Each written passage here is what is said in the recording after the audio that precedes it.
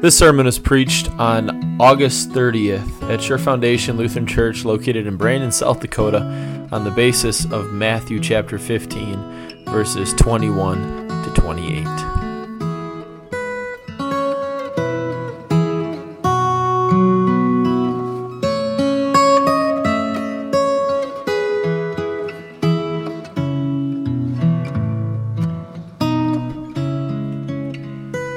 Carol logs into her Facebook account and posts a question that seems to be pretty harmless. She's just wondering what parents are doing with their kids in regards to masks. The school district that she sends her kids to are making masks optional, and so she's just wondering what other parents out there are thinking. But what ensues is far more than Carol ever bargained for. After only an hour on Facebook, Carol's post has more than 300 comments. Some are constructive, but a lot of them are nasty, argumentative, and people are being just plain mean. People are arguing and berating her for what is seemingly a harmless post. There is a lot of outrage in those comment sections. Does this sound familiar? Perhaps you've been on social media long enough to know that you stay out of the comment section of people's posts, especially if you see a post that has 300 comments underneath it. Unfortunately, this seems like a fairly regular occurrence nowadays, and it's not just on the internet, it's not just on social media, but it's in person too. It seems that as if every statement is met with some kind of argument or anger. It could be a pretty harmless statement, yet it is still met with argument or anger. Now, obviously I'm overstating this a bit, but you kind of get the point. This has happened so much in our culture that there's actually been a term coined to describe this. It's called outrage culture. This is the term that people have given to the culture surrounding the over and above reactions of our world. Outrage culture leads us to be pretty careful about what we say. We kind of walk on eggshells because we know that what we might say might elicit an outraged response. It also leads us to some cringeworthy moments. When you hear someone else say something and you just know that they're going to get it. Someone is going to release their outrage on that person and it ain't gonna be pretty. This got me thinking. What is the root of this outrage? What is the source? Why does outrage culture take place? I suppose you could say that people are just outraged that they aren't getting their way, and perhaps in some respects that may be true. But I believe that's a bit simplistic. I think our answer is a bit deeper. The reaction of being outraged seems to happen when a certain standard has not been met. For example, if I have a certain standard of behavior that I expect and someone doesn't meet that standard, my reaction is outrage. If I believe that a young man should come to the door when picking my daughter up for a date, instead he sits outside honking his horn, I will probably react in outrage. You've probably seen that on a sitcom at one point or another. I believe that this young man should have come to the door. And I can't believe that he didn't meet my standard of behavior and that he sat in the car and honked his horn. Now I want to move the discussion just a little bit. Why might somebody be personally outraged? Well, that's kind of a vague question, and it sounds a lot like what I've already asked, but here's the nuance that I'm thinking about. Why might somebody feel personally attacked and outraged because they feel personally attacked? I think there's a lot of similarities to what we said before. We have this certain standard, this certain expectation of how we believe we deserve to be treated.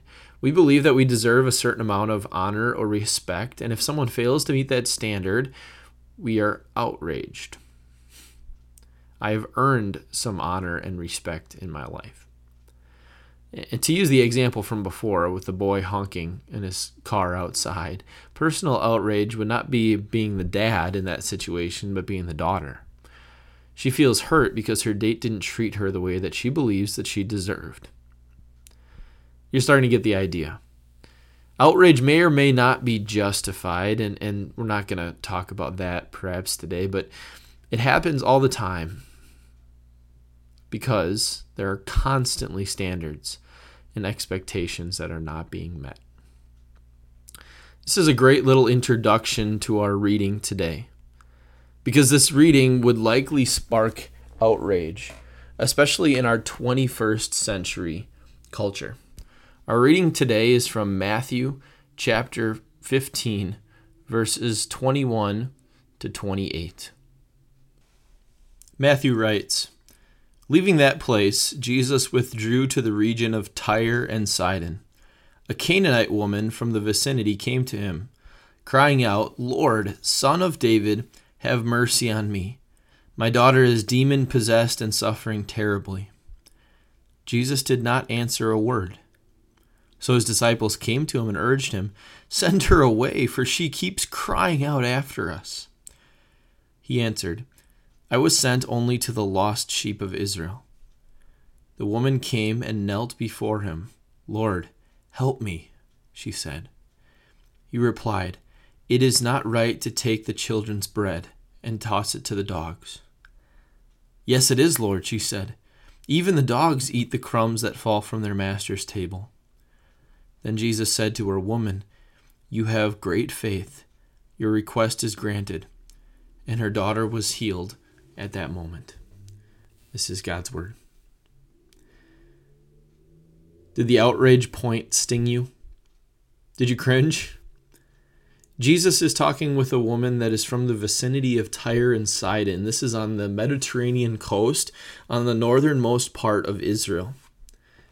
He is talking to this woman who does not share his ethnicity, and he likens her to a dog. Can you just see Jesus' Twitter page blowing up right now with comments and with responses that are angry because of what Jesus said? Even though I'm making light of it a bit by talking about Twitter, it's a question that we may have too. Why did Jesus treat this woman the way he did? His comments almost seem to border on the line of racism or sexism. Many have entertained this thought, and it makes sense that we would entertain this thought too. In our 21st century culture, racism and sexism are constant topics of discussion. We are very used to hearing conversations about these two subjects. And since that's the case, we tend to read Scripture with that frame. And by that I mean that we bring all of our cultural perspectives, our current cultural perspectives, into the reading of the text. Sometimes this can be a good thing, that we're bringing some of these modern day cultural perspectives to the text, because it allows us to ask questions about what Jesus taught about certain things. But we also need to remember that the Bible was written 2,000 years ago. This specific section took place 2,000 years ago. And so sometimes we need to read Scripture in a different frame. And so this morning I'd like us to read this section of Scripture in the frame of the Bible. Now, this sounds pretty obvious. Of course, we're going to read this section of Scripture in the frame of the Bible. But here's what I mean when I say that. We're going to take what we know from the other sections of Scripture, and we're going to bring that perspective into this section. And so a lot like we confess in the Apostles' Creed or the Nicene Creed, we believe that Jesus is indeed the Son of God, that he was miraculously born of a virgin after being conceived by the Holy Spirit, meaning he is 100% true God and 100% true man. On top of that, we know that he is perfect. He is without sin. That's the frame in which we are going to look at this section. And so knowing all of this and approaching this section with that perspective, we can rule out a few things. We can rule out racism here. Jesus in other parts of Scripture never demeans anyone based on the color of their skin or where they're from, their ethnicity. Jesus never thinks less of these people, but he loves all people equally and has come to save all people, as is evident from even the Old Testament on into the New Testament. We can rule out sexism. Jesus treated women the same way that he treated men. He showed them love and respect, and he taught them the truth, that he was their Savior from sin. We can rule out any sort of malice or any sort of sin. Jesus indeed was perfect, therefore he was not sinning in this section. So our question shifts just a little bit. Instead of coming to this text and asking, is Jesus a racist or is Jesus a sexist or did Jesus actually sin here? We come to this text and we ask, what is Jesus trying to teach here? Because he's teaching something to this woman, he's teaching something to the disciples, and he's teaching something to us because his words and his actions are deliberate and purposeful.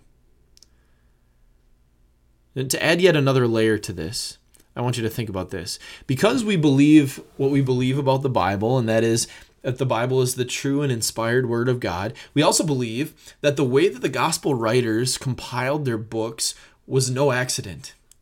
For this reason, Matthew 14 is the perfect spot for that chapter, and Matthew 15 is placed there in the perfect spot as well.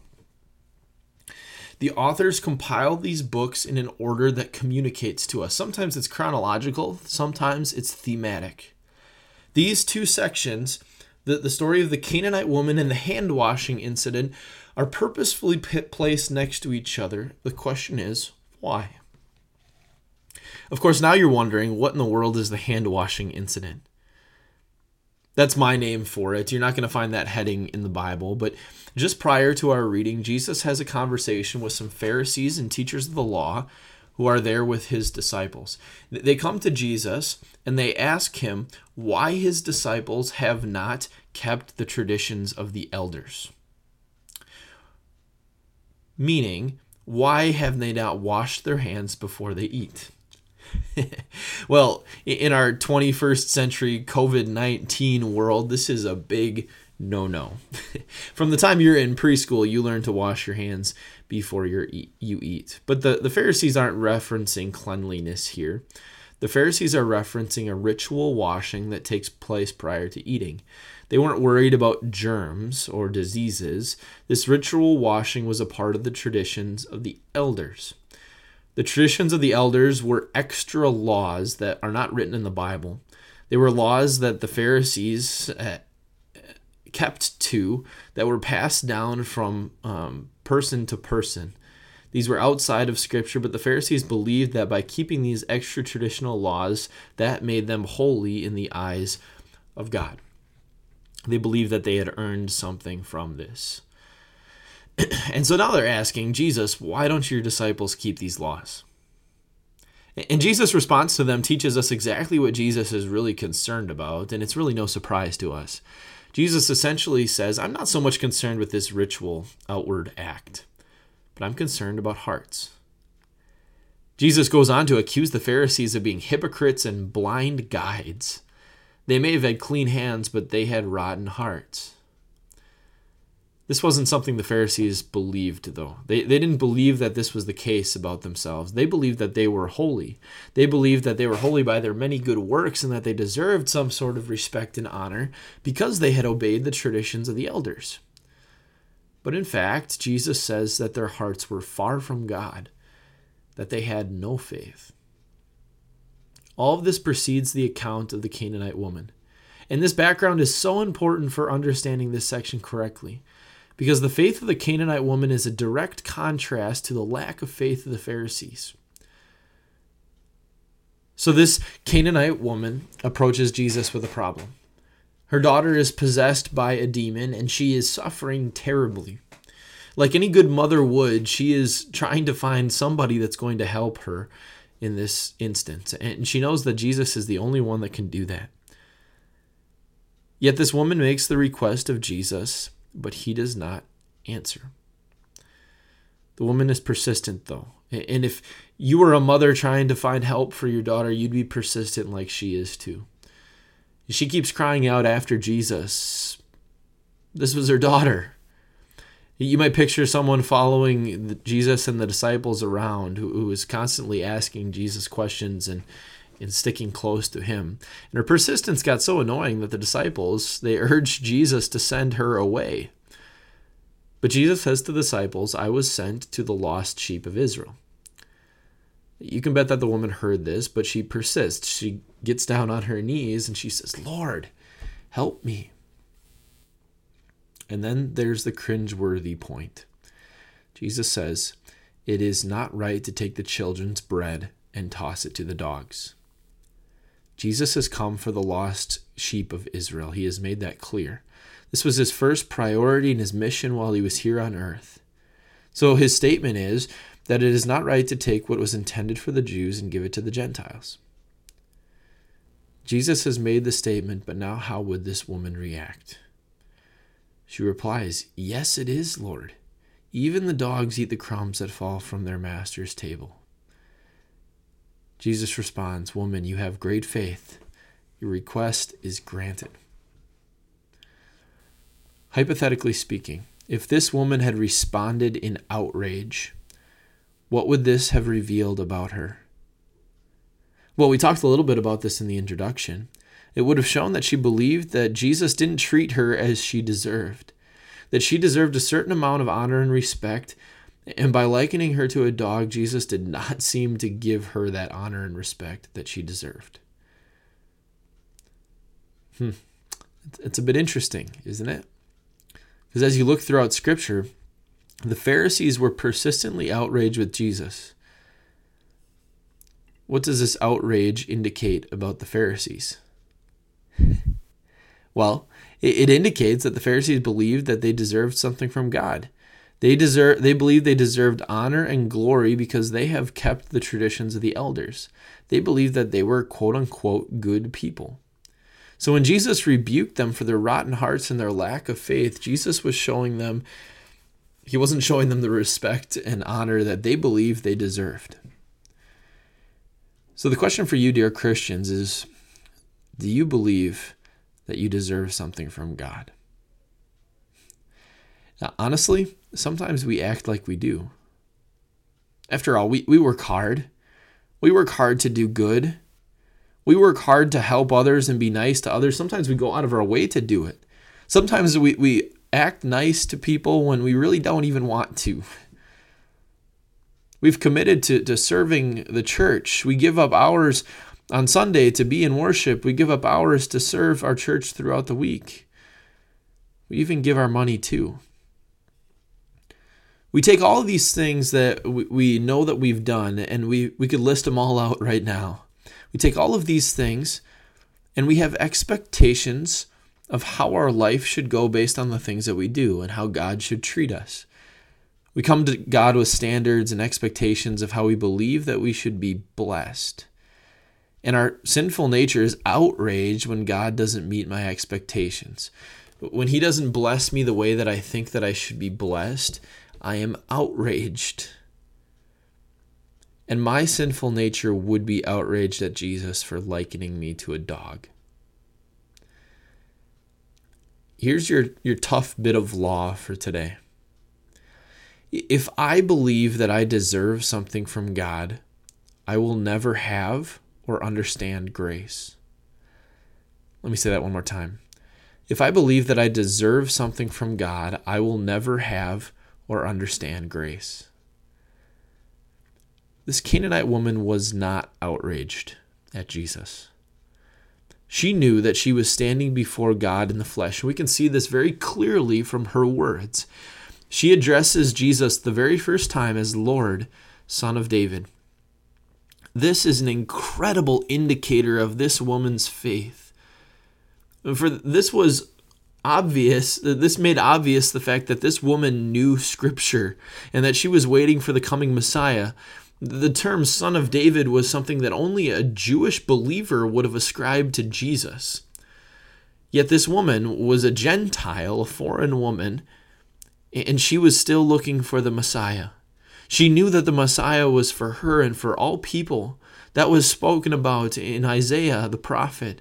He said it was too small of a thing for Jesus to come and save just the Jews, that he would come for all people too. And this woman knew that. And she approached Jesus knowing that. She held on to the Old Testament prophecies. She knew that in 2 Samuel 7, God came to David and said that there will be one that sits on your throne, that is your relative, that is your descendant, that will sit on an eternal throne. It won't be a throne like any other throne. Solomon would not be the one who would sit on this eternal throne, but Jesus would. This woman believed that this was the one who would sit on the eternal throne. This was God in the flesh. This is her Savior who would save her from her sins and forgive her. This was her God. She knew who she was standing in front of, and she also knew that she was sinful and needed saving. She knew she had no right to demand anything from God. She had no right to expect God to heal her daughter. She was a mere beggar before God. She was a house dog begging for scraps.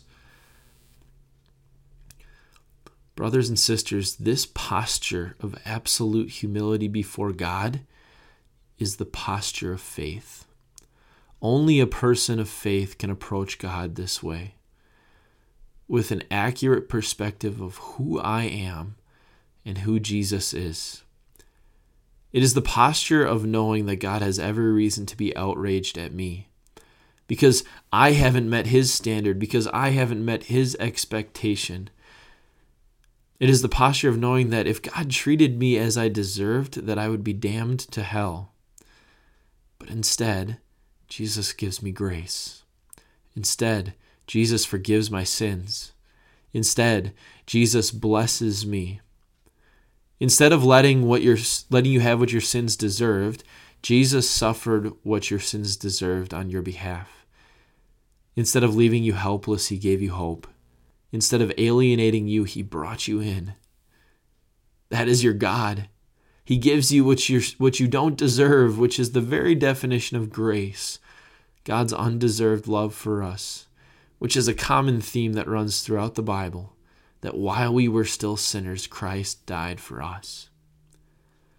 When you understand how unworthy and undeserving you are, that is when you understand, when you cherish, and when you chase after grace. That is when you realize that God has already surpassed any of your wildest expectations. This morning, I'd like to close our sermon just a little differently than we've closed other sermons before. I'd like to conclude with prayer. Join me in praying. Lord, Son of David, we admit to you that too often we are prideful people. We believe at times that we have the right to expect something from you. Forgive us, dear Savior. Drive that pride and that expectation out of our hearts. In its place, plant a deep desire for the gospel there, that we might thirst for your word daily. Replace outrage with peace. Replace indignation with thankfulness, and continue to give us the scraps that fall from your table. We pray this in your holy name. Amen.